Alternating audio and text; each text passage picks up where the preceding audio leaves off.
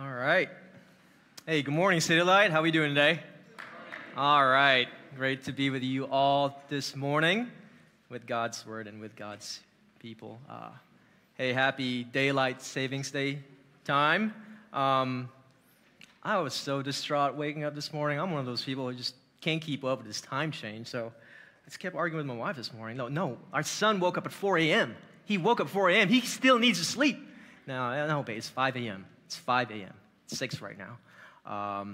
So anyway, I don't know why I'm sharing that. But hey, this is the day that the Lord has made, and we will be glad and rejoice in him. For those of you who don't know me, it's been a while. My name is John Arevalo, husband to my wife Leah, father to my son Isaiah, and one of the pastors here for City Light Church. It's been a real pleasure and privilege to serve you all. If this is your first time, you should have a Connect card either at your seat or near or next to your seat. Please sign up to that. We would love to connect with you, but also help you just walk in wherever God has you in this season of life. Also, if you don't have a scripture journal, please raise your hand, and we should have Grace or anyone else who can give you this copy. We truly believe that this right here, engaging with God, is an opportunity to use this as you engage with God. So Grace and all them, okay, they're going to grab a few as we start. So thank you. The title of today's sermon is A Worthy Work. A worthy work. Now, what is a work worth working? That's the question for this morning. Now, how do you measure the worth of your work? Now, what determines the worth of your work? What makes your work worth it? I asked these same very questions to a couple of guys that I met this past week, and listen to some of their responses. One guy said, as long as I influence someone to make their life better, it's worth it. That's a great response. That's a life worth living. Another one said, if my values are being passed down to my grandchildren, my work is worth it. That's a great response. Another guy says, I really don't care what others think. As long as my kids call me a good father, my work is worth it. It's a great response right there. These are all great responses. In fact, very noble goals that we all want in our lives. But there's something similar about the responses that we can share. And it's this, that the worth of their work is dependent on someone.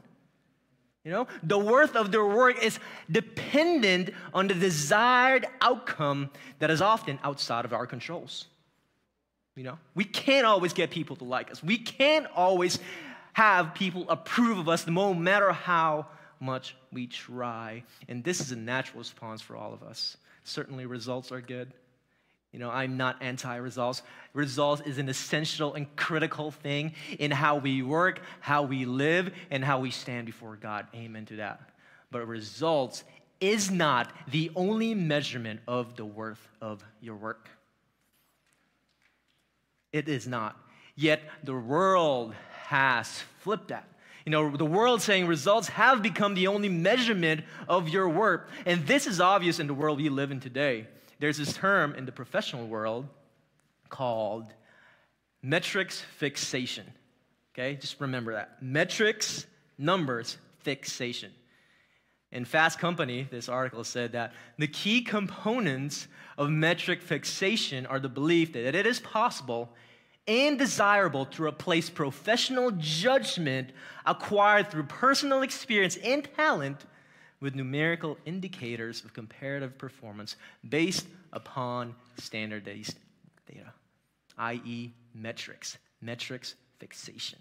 The world we live in is obsessed with metrics fixation to determine their worth. So much so that some surgeons, believe it or not, will sometimes refuse to operate on more complex procedures with patients who have problems, more higher problems, just to improve their metric scores.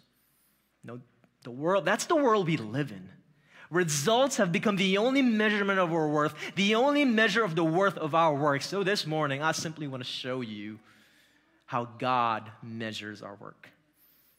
I simply want to show you how God measures the worth of your work and the worth of your lives. So open your Bibles to 1 Thessalonians 2, 1 through 12 with me.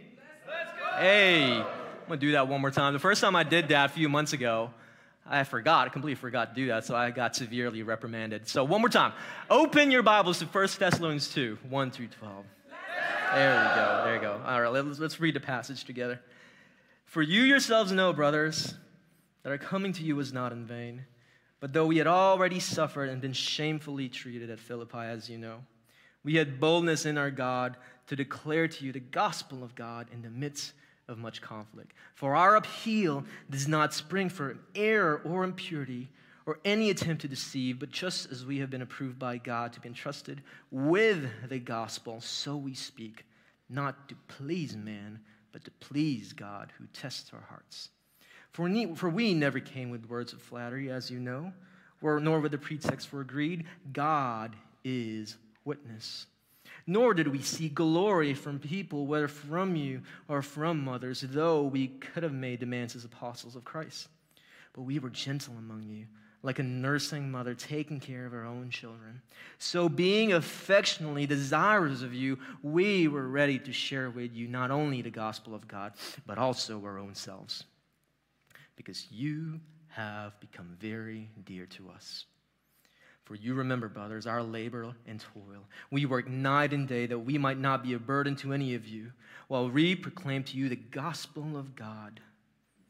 You are witnesses, and God also, how holy and righteous and blameless was our conduct towards you believers. For you know how, like a father with his children, we exhorted each one of you and encourage you and charge you to walk in a manner worthy of God, which calls you into his own kingdom and glory.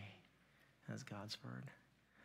Before we get started, I want to show you verse 1. Look at verse 1 more time. It says, for you yourselves know, brothers, that our coming to you was not in vain. Another word for vain here is failure, without purpose, or empty. Paul was saying to the church that my work towards you and with you was not fruitless. It was not pointless, and it was not worthless. They had to say this because people outside of the church were trying to discredit the work of Paul. They were saying that Paul was only in it for the money. Paul only cared for the metrics. They were saying to the church that Paul didn't really care about you. He came to you for selfish reasons. He just came to flatter you for his own popularity. He used you for his own gain. His motivations to serve you were selfish. Yet Paul says that my coming to you was not worthless. It was not in vain. And this is an important principle as we dive into the text a lot more, that the devil truly attacks the character of your work more than the results of your work. He attacks constantly the integrity of your work more than the outcome of your work. He does that. The devil attacks your motivation more than your production. He attacks your motivation more than your production, and we can get lost in the production side of things. People ask me how church is doing often, a lot of the times. The next question they always ask me is, how many people are coming? How many people are coming? And then, sinner like me, I get caught tracking that and focus the conversation on more of the production and the results of what the Lord is doing, which is praise God and amen and all this, to the point where I lose sight of the motivation of why I do it. The devil simply attacks your motivation than your production. And this happens especially when things are going great. When things are going great. And this is right here the main reason why Paul, in this letter, did not settle with the results of his work to defend the worth of his work.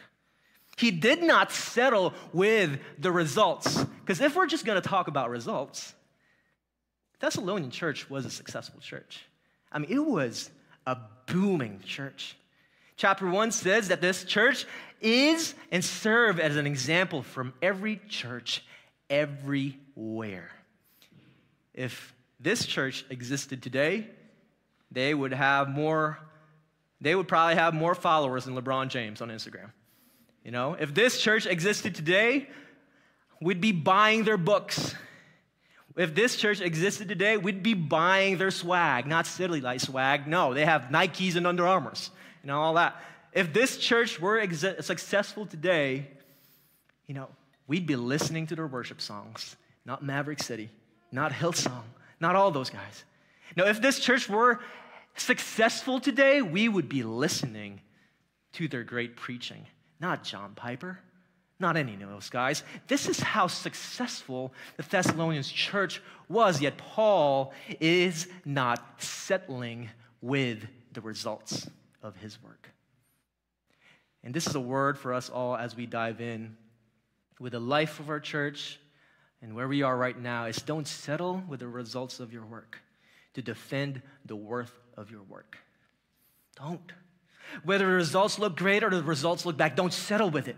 Results are not the only way to determine your identity. It is not the only way to measure your joy. It is not the only way to define your worth. And as a church, God does not want us to settle with the results.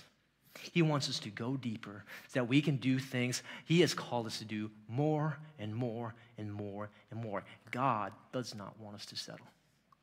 So considering all that, here are 4 reminders of what a worthy worth looks like for you. Number 1, a worthy work is empowered by God.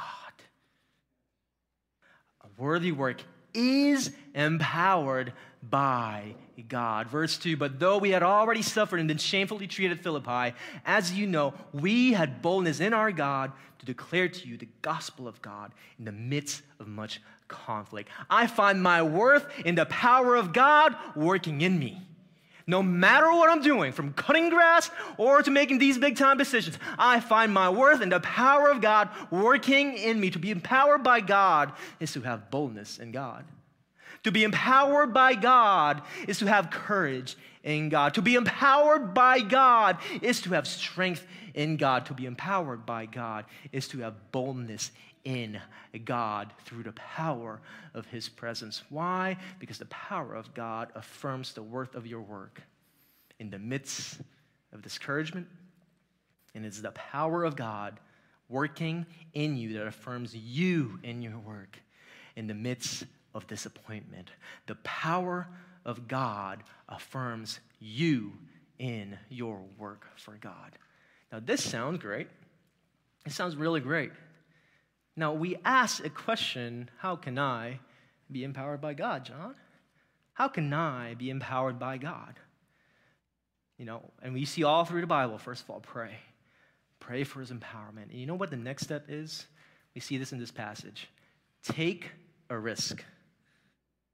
If you want God's power and presence, take a risk. Take a risk. Because Thessalonica was not a friendly place. In fact, after Paul and Silas shared the gospel to the Thessalonians, you know what happened in Acts 17? The Jews formed a mob to get them. They formed a mob to get Paul and Silas. Yet verse 2 says, we had boldness in our God to declare to you the gospel of God in the midst of much conflict. His power is in His passion. His power is in His passion. You receive the power of God when you live for the passion of God. And the passion of God is found in the gospel of God. The gospel of God, which is the life, death, and resurrection of Jesus Christ. While you were rebelling from God and deserving of death, Jesus gave His life for you by dying on a cross. 3 days later, He rose again to defeat death, so that whoever would come to Him and believe in Him will be saved. This is the passion of God. And in His passion, He's calling you to make disciples of all nations, to risk your life to make disciples. And He promised to be with you. The promise of His presence is found in the power of His presence to be with you forever. This is His passion. This is a worthy work. From big risk to small risk, you will find the power of God. So take a risk, big or small. I want to give you one example. The last time we did baptisms here early in the year, maybe some of you guys remember Pamela Kirby. She's right there, Pamela Kirby. Come on, now it's Pamela. You remember her, trust me. There you go, there you go. Pamela took her several months to finally decide to get baptized. And one of her hesitations of getting baptized, which we all share, was her fear of being exposed. All of us have that fear. Fear of being exposed to share my testimony, to share all my crap. You know what I'm saying? Sorry, I'm not supposed to say that, sorry. And yet, she decided to get baptized. I want you to see the transition there. She took the risk of being exposed by sharing the testimony of her life, the working of God in her life, which is the very passion of God. His power is in his passion. You guys remember that testimony? I don't know about you, but she preached. She preached, and we have all witnessed and felt the power of God at that very moment. And so has every other baptism that we've had here. That's one small risk. Whatever it is, take a risk. If it's serving in a ministry that you haven't been exposed to, take that risk. If it's calling a friend that you haven't talked to in forever, take that risk. Because why? In his power and as in his passion, you will receive and experience the power of God as you go after the passion of God. It often requires taking a risk. No matter how things turn out, no one can ever discredit your worth. No one can ever discredit your worth by the risk you take for the gospel. And that's the beautiful part here is, in God's eyes, it's never a risk. It's never a risk. 1 Corinthians 16, 8 through 9 says, "But I will stay in Ephesus until Pentecost, for a wide door for effective work has opened to me. And here's the risk, and there are many adversaries." What you often see as a risk, God sees as an opportunity for effective work. What you might see as a closed door, God sees as a wide door for effective work.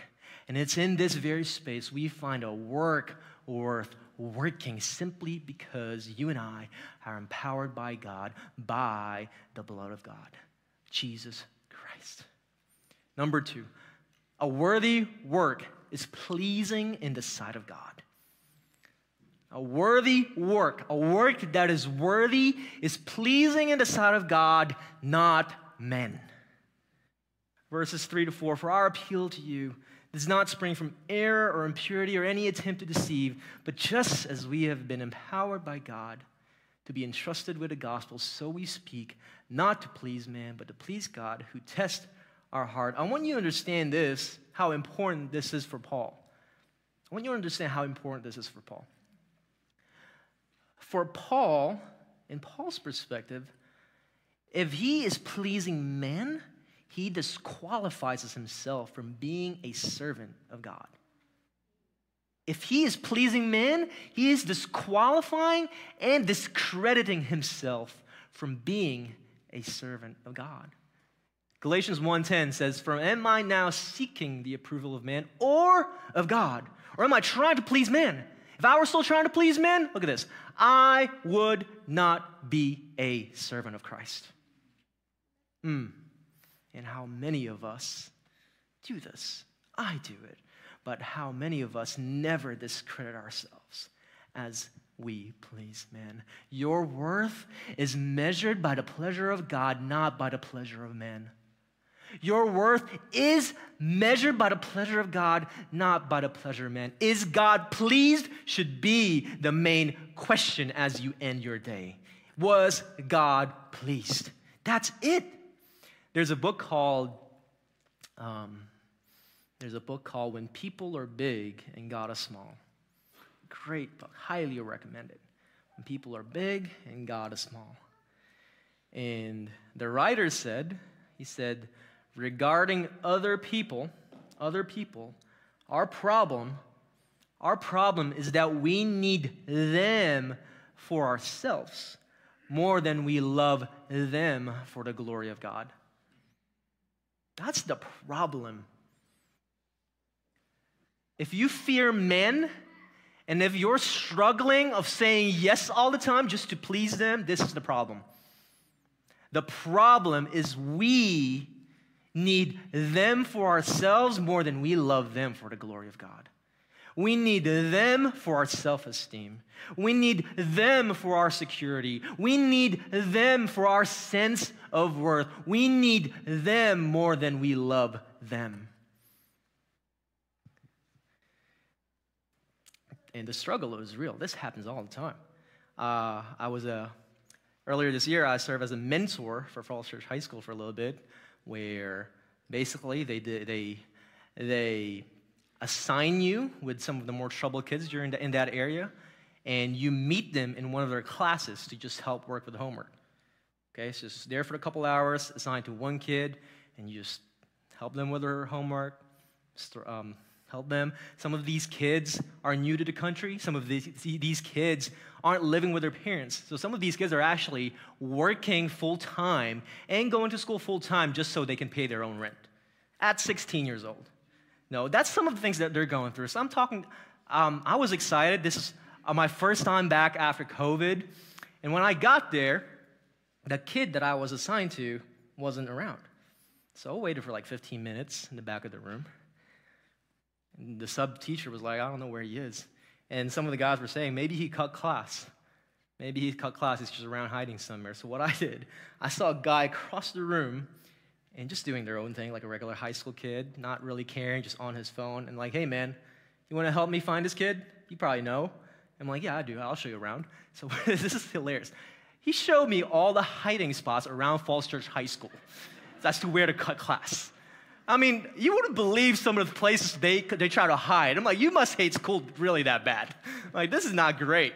I mean, from every hidden bathroom, everything, every possible way, he was trying to share all these things. And I got to know him, about his spiritual life, got to share the gospel. And it seems like I made a connection with this guy. Okay, this could be something. This could be something. And lo and behold, 20 minutes before the class ended, and today, he decided, you know what, I think I'm just going to skip class and go home. And this is where fear of man, pleasure of man comes into play. Like, what do I say to this kid?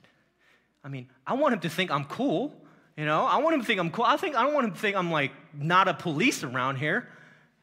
And this was real peer pressure. I felt like I was right back in high school. And I didn't know what to say for a while, and right before he walked out the door, the door's right there, right before it, I was like, hey, man, look him in the eye. Hey, man, whatever you decide to do, God sees. God sees. And he kept walking right out the door. Have a good day. Now, I share that story. I share that story to share you the internal struggle that goes on as we deal with people. It's real. It's real. But at the end of verse 5 says that God is witness. The worth of my work is tested by the sight of God. That's it. The worth of my work is tested by the sight of God. And he asked, did you please man or did you please me? This is the only thing that matters. Did you please man or did you please me? Not my boss, not my friends, not my wife. All those things count. But at the end of the day, no matter how things turn out, good or bad, at the end of the day, this is the only aim of our lives. Did you please God? The worth of your work is not found in your popularity, but in the pleasure of God. The worth of your work is not found in your prosperity, but in the pleasure of God. And here is the good news of the gospel. Because in Jesus, it is God's pleasure over you that empowers you to please him. It is God's spirit in you that bores and bears the fruits of the Spirit in you. He will encourage you to show you the way to his joy. In Christ, he is singing over you today. It's the rich mercies of his pleasure over you that will empower you to please him. This is his very heart. So if you are in Christ, you're in great standing. You're in great stand. You know your worth to please God, but also He is empowering you to please Him in a lot of ways. Because He is your Father. We are His child. Not employees, not just servants, child first. Reminder number 3. A worthy work is passion for the people of God. A worthy work is passion for the people of God. And just what we've learned, need people less, love people more. I hope that's one thing you'll remember today. Need people less, love people more. Need people less for my selfish reasons, love people more for the passion of God.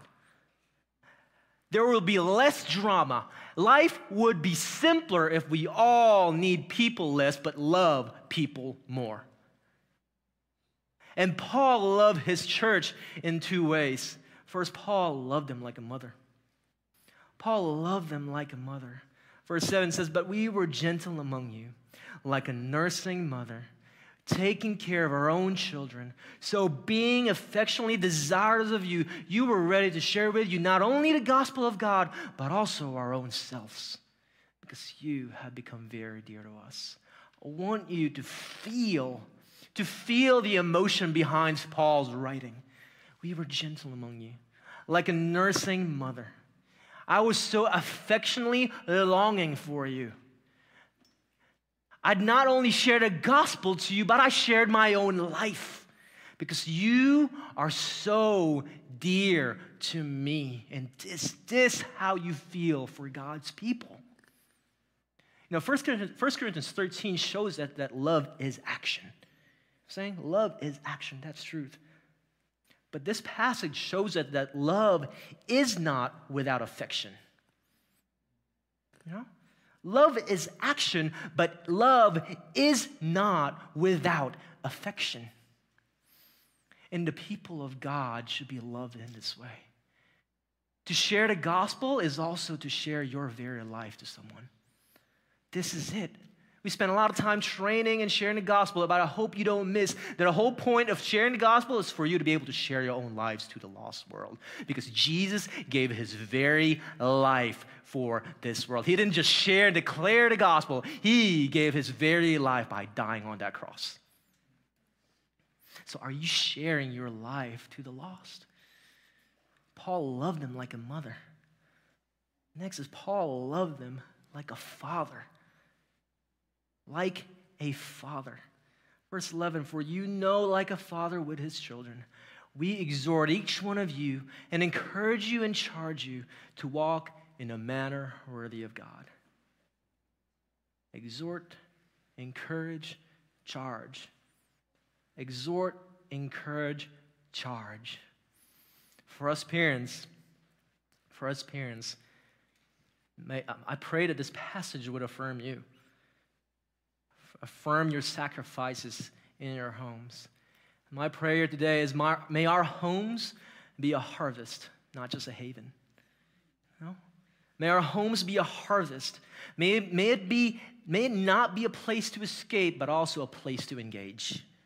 To engage with our kids, to engage with our wives, to engage with the rest of our family. May it not be a place to escape. May we not just share the gospel to our kids, but also share our very lives to our kids. May our homes be a harvest that reaps into eternal life. This is my prayer for us. And for parents dealing with kids right now, they're not walking with the Lord or going through a season of rebellion, I want you to know God wants to tell you that it's worth it. He sees your sacrifice. He sees how you've navigated all those difficult conversations. He sees your love for them. You're a sibling right now, and you have siblings right now that don't walk in the Lord. I just want to share you, he sees that same thing. He sees your love for them. He sees you, and he says to you, it's worth it. Why? Because you love them and you love me. And this right here leads us to our very last reminder. A worthy work prepares for the glory of God. A worthy work prepares for the glory of God. We exhort each one of you and encourage you and charge you to walk in a manner of worthy of God, who calls you in his own kingdom and glory. For most of you, God wants to tell you that it's worth it. Whatever you're going through, he wants to tell you that it is worth it. You are living a worthy work. It's worth every pain. It's worth every sacrifice. It's worth every second. It's worth every sleepless night. It's worth every tear. Why? Because he has called you in his own kingdom and glory, and our lives are designed to prepare us for this moment. Romans 8:18, for I consider that the sufferings of this present time are not worth comparing to the glory that is to be revealed to us. 2 Corinthians 4:17, for this light momentary affliction is preparing for us an eternal weight of glory beyond all comparison. The glory that God calls you and I will be beyond comparison. And there will be a day where death shall be no more. There will be a day that sin shall be no more. There will be a day that sufferings shall be no more. No more hunger, no more thirst, no more refugees. And all peoples will worship him. All peoples, all nations will bow down to him, even that man in Russia. And he will come to you. He will come to you and I. He will look at you. And he will wipe every tear from your eyes. You see him face to face. And it's in that moment where you and I fully and completely realize that everything was worth it. This is what my whole life is preparing for. The glory of God in its fullness, where we sing to him forevermore. We call him Abba, Father, forever and ever. And we get to dine with Jesus. This is heaven. A worthy work is empowered by God. A worthy work is pleasing in the sight of God. A worthy work is passion for the people of God. And a worthy work prepares for the glory of God. And as we started our time today, as the world measures their work by metrics fixation, may our work be measured by heaven fixation. Fixated on the eyes of God, who counts us worthy to be called into his glory by the blood of the Lamb. Let's pray. Lord Jesus, we praise you, God, that you are worthy of our praise. That all your work is done in faithfulness, Lord. I pray that you make life simpler for us, that you have just given us these 4 reminders to help us settle in our works with pure motivations, with the right standing, and with the level of contentment, God, that comes from you. Oh, Lord, may you help us now to rejoice in you, to see you, God, as our one thing, to drink from the river of delight, and Lord, to say right now that your steadfast love, oh Lord, is better than life. And everything that we are going through right now is worth it as you, God, called us into your glory. God, we love you. And this we pray in Jesus' name. We stand up now as we sing the glory of God.